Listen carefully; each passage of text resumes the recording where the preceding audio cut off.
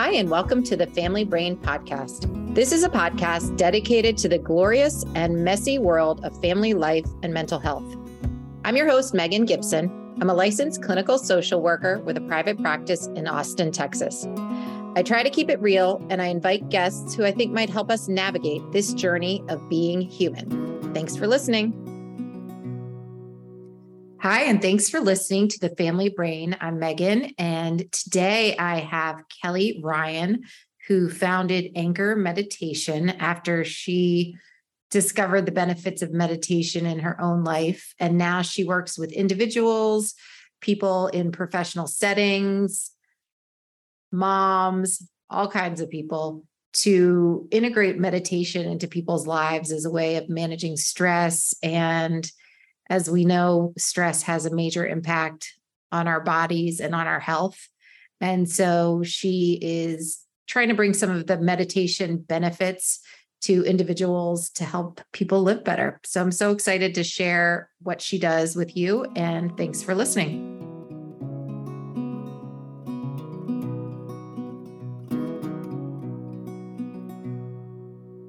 Thanks for joining me on the Family Brain. Today I have Kelly Ryan. Kelly is a mindset and meditation coach, and I'm so excited to talk to you and just hear more about your story and how you got to this work and what you're doing. Oh, thank you so much. I'm so happy to be here. So you are in San Francisco, is that correct? Yeah, that's right. I live in San Francisco, and my husband always makes fun of me because whenever I tell a story, you know that, what is it? Is it American Pie? I think it is. That person that's like one time in band camp. My story is one time in San Francisco. My husband's like one time. And because I was like in my 20s. So well, it was the glory days, right? Those were the glory days. Yes. So, but it's so nice to have you here. And I'm more curious to start with sort of what got you into this work. And I know you used to be working in corporate America, and this is not that. It is a little bit to help people in corporate America, but how did you get interested in this work to begin with? I was turning 40 just over 6 years ago. And so I think because I was having a big birthday, I was doing a lot of, self-reflection and everything. And at the time I was just under a massive amount of stress and had a lot of anxiety, and it had caused an autoimmune disease, a lot of inflammation in my body. And I had an autoimmune disease, and just kind of took a hard look at my life and thought something has to give. Life's too short. And I don't want to give this example to my kids who at the time were 8 and 10. Now they're teenagers. And so I went away for my birthday to a retreat, and I went to a mindfulness class, and the teacher said, if you're wishing the past were any different or better than it was, you're living in the past.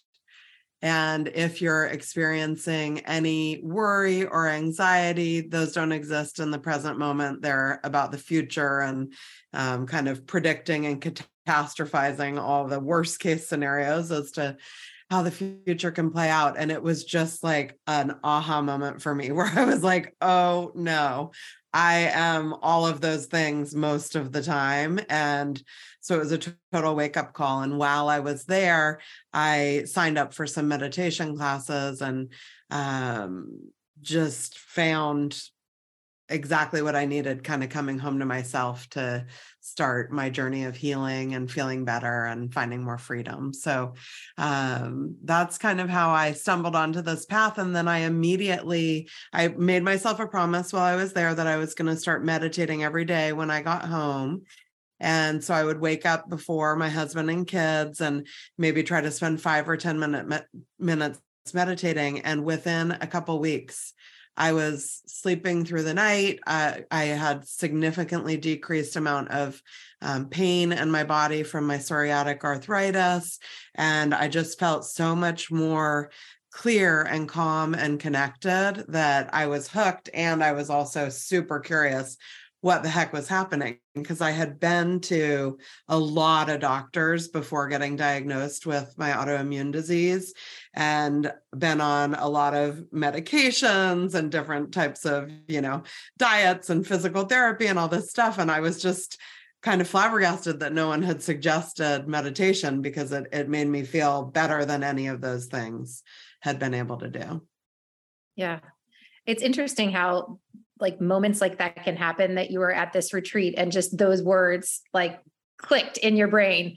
And it's like, you probably could have heard those words at any other time and it would have just been words, but it was like the moment plus the right. Yeah. The right conditions. Yeah. It's really cool.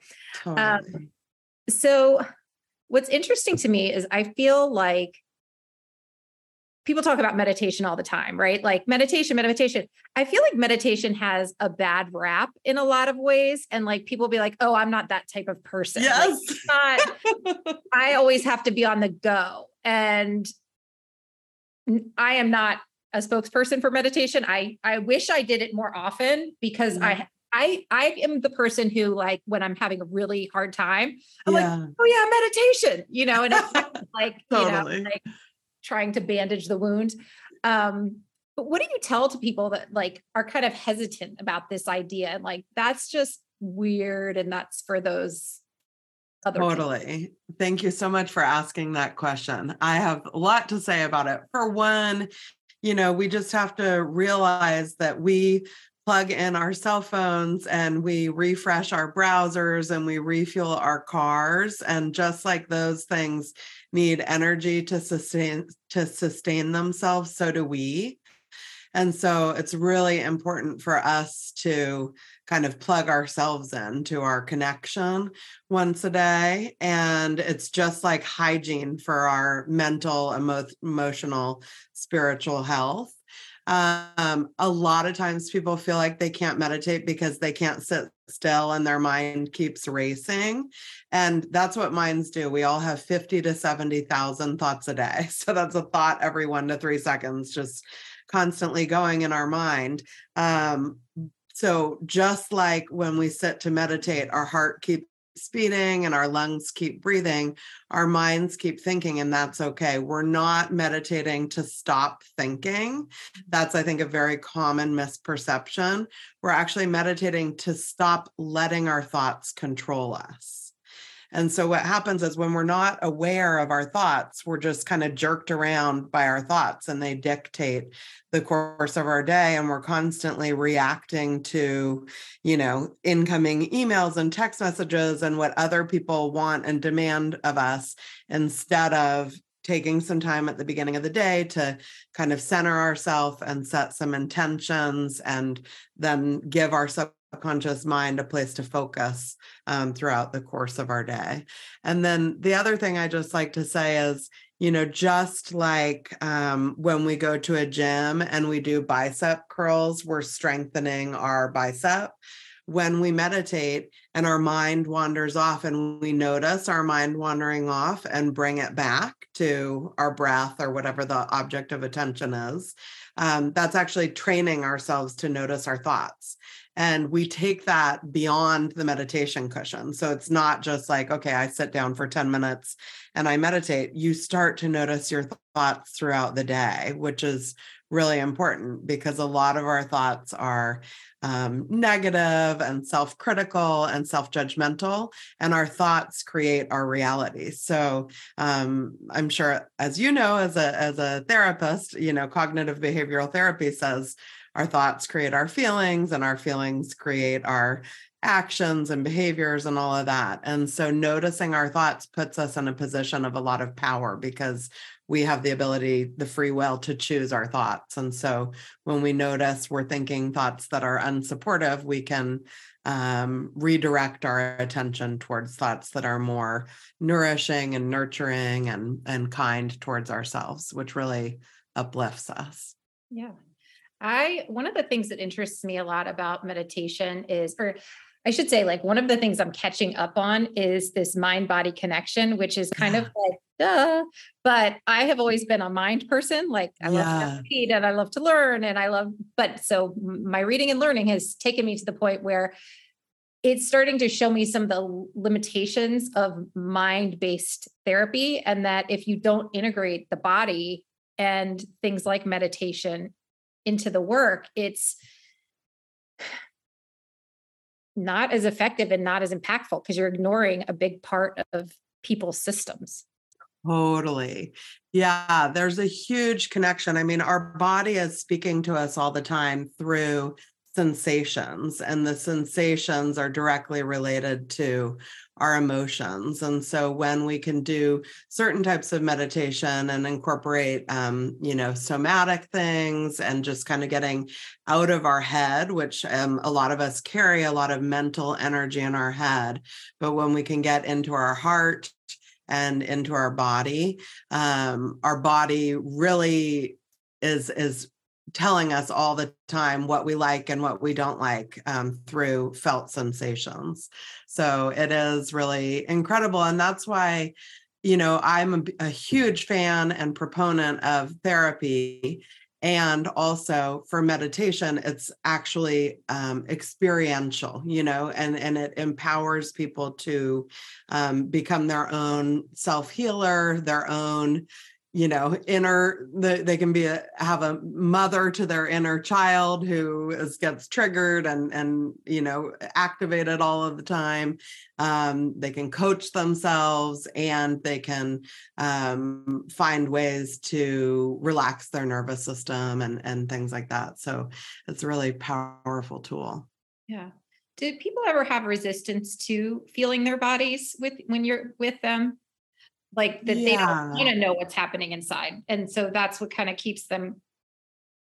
Absolutely. Yeah. I mean, it starts with the breath. If you think of the breath as our connection to all of our senses, and anytime we're focusing on our breath, it automatically brings us back into the present moment. And oftentimes when people first start meditating, they notice that their breath is really constricted or short or shallow, and they even have trouble breathing all the way into their belly, which is how we naturally breathe. I mean, think of when a baby breathes, how their whole body breathes. That's how we're meant to be breathing when we have a relaxed nervous system. And so it can take a lot of practice to get out of your head and into your body. I think Thich Nhat Hanh says the longest journey we'll ever take is the 18 inches from our head to our heart. So that's why they call it a practice, but it is possible for everyone. Just as you said that, I noticed my breathing. Just you saying it makes me more aware of not breathing very well, or not breathing as fully as.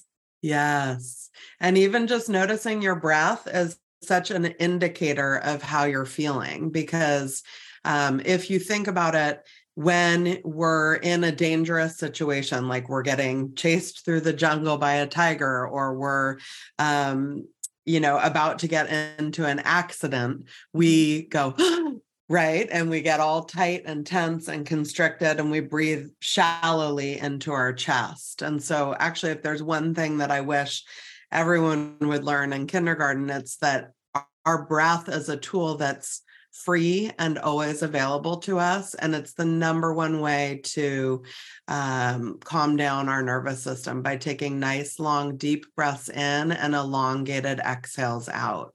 You can send signals to your nervous system that you're in a safe space and it's okay to rest and relax. Because if you were, in fact, in a dangerous situation, you would never do that, right? If you were about to get in a car crash, you would not take a nice, long, deep breath and relax your body. So it's a very empowering tool, our breath. Yeah. Do you feel like our nervous systems are under more attack than they once were? Or what's your thought about that? Yeah, unfortunately, definitely. There was when I did my meditation teacher training, my certification, my teacher showed us a Harvard study that was done in the 1980s that said the average person goes into fight or flight 15 to 20 times a day. And I recently heard another a neurosurgeon giving a TED talk, and she referenced 40 times a day. And what the problem with that is, we're just under complete information overload, and we're not meant to constantly be responding to external demands, nor are we meant to constantly be seeing awful images on the news of things that happen all over the world, time after time after time. That's really difficult on our nervous system to handle all of that. And what happens is our body goes into elevated responses, like our blood pressure increases and our heart rate increases and our cortisol production increases and everything. And every time we go into a state of fight or flight, then eventually our body brings its levels of all of those things back to normal levels or homeostasis. But when we keep going into fight or flight, our body wants to be efficient. And so it actually doesn't bring our heart rate and our blood pressure and our cortisol and all of that down to the base levels that it's meant to. It stays at an elevated level. And that's when we get chronic stress. And unfortunately, most people today say they're feeling uncomfortable amounts of anxiety almost all the time. Yep. So, yeah. And I want to emphasize for anyone that's feeling that way, because I have teenagers and I have talked to a lot of their parents and a lot of their friends, and so many people are taking anti-anxiety medication today. And what they need to understand is that the vast majority of mild forms of anxiety can be treated without medication. And medical doctors aren't trained in these types of tools and techniques. So they often just their first resort is to write a prescription. And there are many other ways that people can help themselves soothe their anxiety. Yeah. And I also always think it's important to note that anxiety is a perfectly natural response to what's happening in the world today, right? So there's nothing wrong with you for feeling anxious, because anxiety arises when we feel like we can't control things. So we have thoughts of danger and nervous anticipation, and we're anxious because we can't control things. So we start to worry about the future and catastrophize all the worst potential scenarios as to how things will unfold. And, we have distorted thoughts, like looking at things in absolute all or nothing categories, or overgeneralizing negative events and viewing them as never-ending patterns of defeat. And then we start criticizing ourselves with like shoulds and shouldn'ts and have tos, and labeling ourselves as not enough or a loser, or whatever we do. And these distorted thoughts cause our anxiety. But there are a lot of simple practical tools based on both modern science and ancient wisdom and positive or spiritual psychology that we can use to do the inner work of tapping into more ease and peace and trust within ourselves. And that oftentimes people, when difficult feelings arise, we tend to want to avoid them or stuff them or do all the things that we do, but it's actually turning towards our uncomfortable feelings and our difficult feelings that gives them room to kind of be embraced and then to dissipate. So what kind of populations do you typically work with? I'm just trying to picture what this looks like for you. Do you work with all ages? What's the I work with all ages. I love working with women. I especially love supporting women who are corporate executives that might be under a tremendous amount of stress and anxiety, just because there's so much I can do to help them. I have so many great tools and resources to make an impact. And I also love working with women because I feel like we're the leaders in love in our family. And when we, our whole family responds to our energy. So if you think of is it called a metronome? Those things that keep time for musicians that sounds right. Well, when you put a bunch of those next to each other in a room, they actually synchronize. Mhm. And in the same way, our kids and our partners synchronize with us. And so when we can approach our day from a calm, centered space, it invites our whole family to do the same. And that when we're in that good, calm center, we don't, if something happens, our kid says something disrespectful or our husband, does something that we don't like, we're less likely to get triggered and reactive, and we're more able to just take a deep breath and pause and respond without coming out of ourselves. Yeah. It's funny because as you say that, I think it's not fair that we're in charge of all of that. It's responsibility. Like I get myself together because everybody kind of adjusts to how I'm doing. It is. I mean, just think of like when someone walks in the house and they're in a foul mood, it right away, And in the same way, when we can like tap into our joy and our bliss and share that with other people, in my opinion, that's one of the greatest gifts that we can give to our family and actually humanity at this time.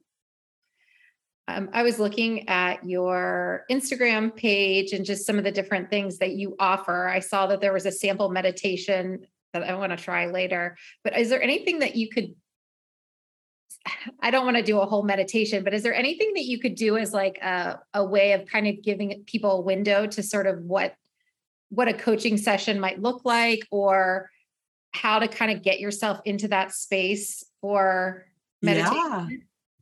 Yeah, totally. Maybe I will put a little, can I share my music or no? I'll just do it without music, actually. I'll do it without music. I'll just do a little mini meditation on compassion. And so I'll invite everyone to find a comfortable seated position and close your eyes and place the palm of your hand over your heart. And take some nice, long, slow, deep breaths. And feel the flow of love as you connect with yourself. Imagine you're breathing in and out through the center of your heart. Breath coming into your heart and breath going out of your heart.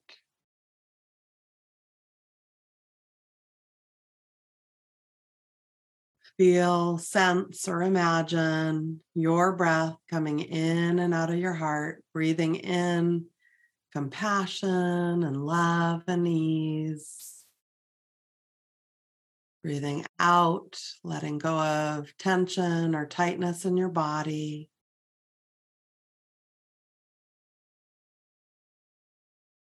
Breathing in compassion, love, and ease. Maybe thinking about someone who makes you feel this way, a friend, a beloved pet, or a time that you felt compassion, love, and ease.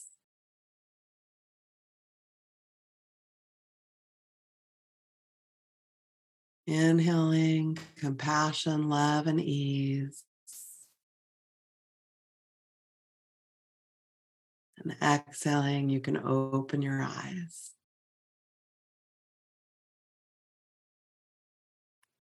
So nice. I would like to take my blood pressure right now. I've got it right here. Yeah, it's I mean, we could just all take a little bathroom break or, and just give ourselves some nice long deep breaths and a moment to collect ourselves anytime throughout the day. That's always available to us. Yeah. And what is so powerful to me is that was so short. I think a lot of times I get these images of like, monks gone for 2 months that are just meditating. Right. But this was very short and I felt it in my body. Yeah, thank you. Yeah, it's, all of the people I work with are just everyday people who have busy lives, and they have jobs and social lives and families that they're committed to. And most of the meditations I offer are between 10 and 20 minutes, although there are some beautiful longer practices that might be up to an hour on occasion. But really just giving yourselves 10 to 20 minutes in the morning. And then, when you notice that you're frazzled throughout the day, or when you notice that you are not breathing easily, then you can just take a minute or a few minutes and give that to yourself through the power of your breath. And so I oftentimes, when I'm working with corporations, I provide them with many meditations like the one I just shared. There are, so many different types. But actually to use at the beginning of their meetings, because when we are in a state of fight or flight, what happens in our brain is that the connection between our amygdala and our prefrontal cortex shuts down. And our prefrontal cortex is where all of our executive functioning resides. And so when we don't have access to our executive functioning, we're not our most focused, productive, creative, all of that. And so just taking a couple minutes to help everyone arrive and be present in the meeting and get centered and call in all of their energy and attention from all of the things that have gone on earlier in their day and the to-do lists and tasks that they have later in their day can really make a meeting, hundreds of times more effective. Otherwise, people's minds are wandering all over the place, and it's hard to, make the maximum impact. So that's so cool. I love the idea of people sitting down and doing this together. Are corporations pretty open to this idea? I guess it depends on the corporate culture. And what more and more, it definitely depends on the corporate culture. It's been really one thing that's been really exciting for me in the post-COVID world is people in general and corporations seem much more open to this type of thing. Of course, there's, a huge level of burnout and attrition going on in corporations, because I think many people find themselves now in the same spot I was at the beginning of my journey, where they're just completely burned out and their health is at risk, and they're no longer willing to put their health on the back burner for the corporation that they're working for. And they really want their employers to care about their well-being. And interestingly, I was actually just reading this morning about a study from Deloitte, where it said only 56% of employees feel that their company's executives care about their well-being. And I was just surprised to read this. The C-suite was interviewed with the same questions. The executives believe that 91% of employees feel that their leaders care about them. So that's a huge gap that executives need to work to address, because they're losing their employees and everything. And there's also was a huge disparity where it said 81% of executives felt that their employees had financial well-being, while only 40% of employees report good or excellent financial well-being. And then there was just a huge amount of both categories reporting that they're always or often exhausted, stressed, overwhelmed, lonely, and depressed. And I mean, anyone who knows anything about how the brain works would see that directly affects the bottom line of any corporation. So not only is it the right thing to do to care about your employees, and not only will it help you gain loyalty from your employees and retain them, it will also directly impact your bottom line, because it helps people, focus and be more productive and more creative. have you had to coach anyone around advocating for themselves as a part of their self-care? Absolutely. Yeah. And I've been actually really, for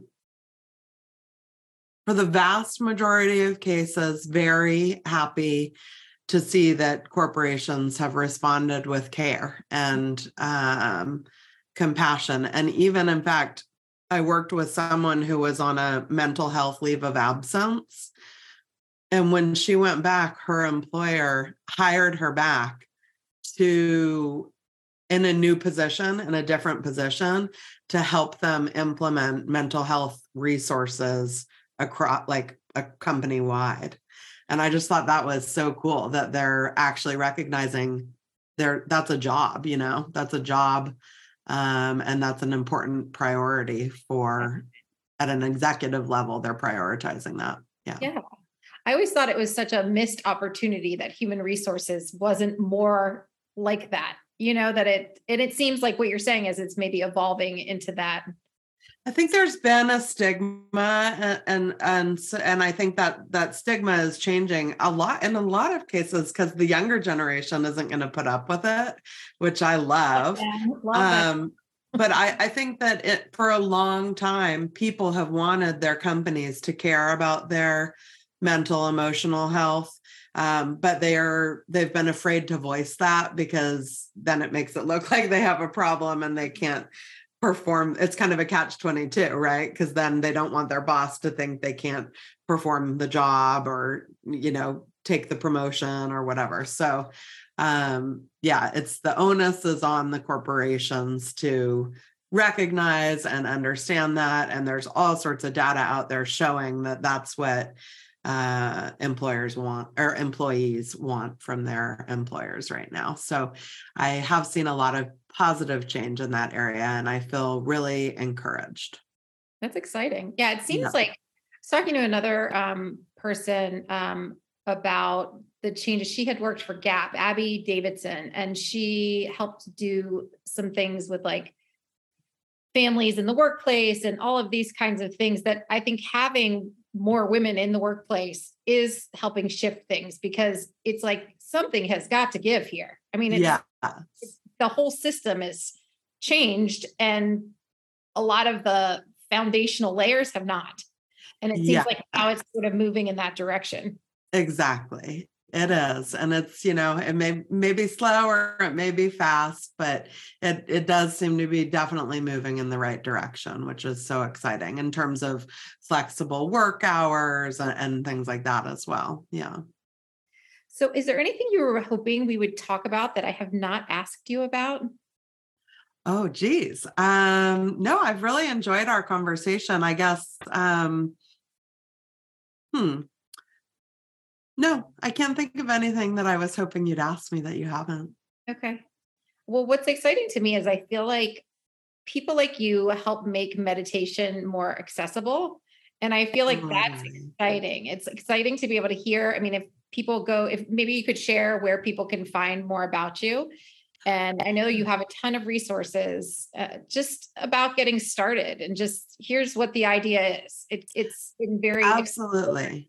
Actually, on my website, which is just anchormeditation.com, so ANCHORMEDITATION.com, you can sign up to receive, I think we call it the Meditation Kickstarter, and it's just on the homepage, and you can sign up to receive a series of 5 mini meditations over 5 days, much like the one that I shared. So that's always a great place to start. That's how I started, of just making the commitment to 5 days and noticing how I felt throughout my day and noticing how much better I felt. And that was really motivating to stick with it. So that's a great resource. I post a lot on Instagram and LinkedIn. And then, I work with individuals and couples, and I take them through our 6 pillars of modern meditation. And those pillars are relaxation, compassion, emotional awareness, brain training, open-heartedness, and manifestation. And so I typically work with people in 12-week increments so that we can go through those 6 pillars at least twice. And I do the same work with corporations. Usually I go in and I teach a 6-week course based on those 6 pillars.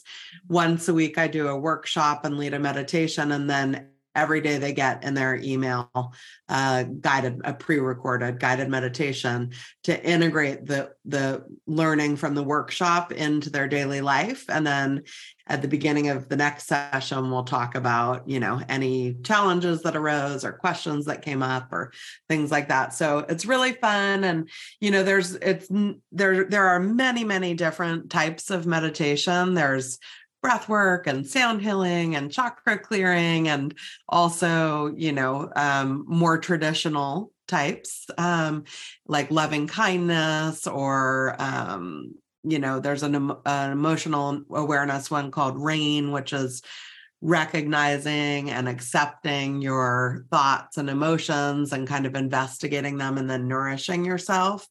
And so it's really cool to learn all the different techniques and see which ones are the best pathways for you. It's very individual based on, your history and all of that. And so the cool thing is, when people are done going through this, they have access to all of those tools and all of those practices. And then whenever they're having a difficult or challenging time in life, they know how to help themselves, And so that's what I really want for people, is just to be empowered to help themselves and find their own happiness without having to rely on medication. Medication definitely has its place. I'm not anti-medication or anything, but I do think it's dramatically overused, and a lot of people can find the answers to most of their problems through meditation. Yeah. I love that you work with couples. I think that must be such a neat experience to see a couple go through that process together. It's really exciting to me. It's just a beautiful gift to their relationship, and it creates, a common spiritual foundation and understanding, because we work a lot about self-compassion and also compassion for other people, and understanding that we're all doing the best that we can. And I'm not sure if you're familiar with the ACEs studies. It stands for Adverse Childhood Experiences, but oftentimes that's a really impactful thing for people to learn about, because adverse childhood experiences, like if there was emotional abuse, substance abuse, any type of neglect, separation in the home, all of these things contribute to the way we perceive the world. Mm-hmm. And when you understand that, the more adverse childhood experiences someone has, unfortunately, the reality is that plays out in the rest of their life, in terms of their education, in terms of their chance of being depressed, chance of being incarcerated, chance of having addiction in their own life, and all of those. So these are patterns that repeat themselves. And I think it's really important to both understand how we were affected personally by our adverse childhood experiences, and also when we're engaging with other people, to understand, like, we have no idea what this person has faced. We've all had challenges. We're all suffering. We're all, dealing with a lot of complex factors. And it, I think, gives us an opportunity to be more understanding and compassionate with other people as well. So that's awesome. And I can picture how that's like a trauma intervention. It's like you're addressing trauma with, here are some ways to calm your nervous system, without necessarily, and maybe you do sometimes, without necessarily having to get into exploring the trauma, because a lot of people don't want to do that. Right. Exactly. But the thing is, people don't want to do that, but our bodies hold the trauma. Yeah. That's what people need to understand. And so trauma, it can be a big T or it can be a little t, but trauma is anytime that we were faced with a circumstance or situation that we didn't have the tools at the time to deal with. So even if it was just someone lashed out at us and spoke unkindly to us, if it shocked our system, emotions are energy in motion. And so they get stuck in our body when we experience trauma. And, oftentimes people will say, oh, well, Kelly, I running is my meditation, or tennis is my, biking is my meditation, whatever. And that's true. Those things are all amazing ways of relieving stress in the present moment. But meditation is actually the way we release accumulated stress from the past. And so, things will arise as we meditate. And then as we allow ourselves to feel our feelings and move the energy through various techniques, we release that trauma and that stress and inflammation that we're holding in our body. And we begin to feel better physically as a result of that. So cool. Wow. Thank you so much for sharing all that you do and all that you know. I always get so excited talking to new people and just feel like I am always learning something new about how to approach things for myself or for clients I see or for my own family. So I just really appreciate you sharing all that you've learned. Oh, thank you so much. I love talking to you, Megan. I appreciate you having me. And I hope you'll try the meditations on my website. I will. I started to do it earlier and then I was like, I'm going to save that for later, like my dessert. Good.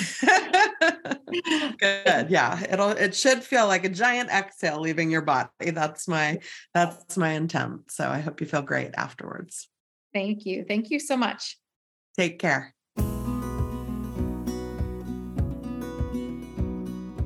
Thanks for listening to this episode of The Family Brain. If you've thought of someone you know while you were listening, I would love it if you would share this episode with them.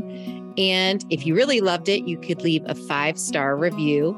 That helps people find the show and spread the word. Thanks so much for listening.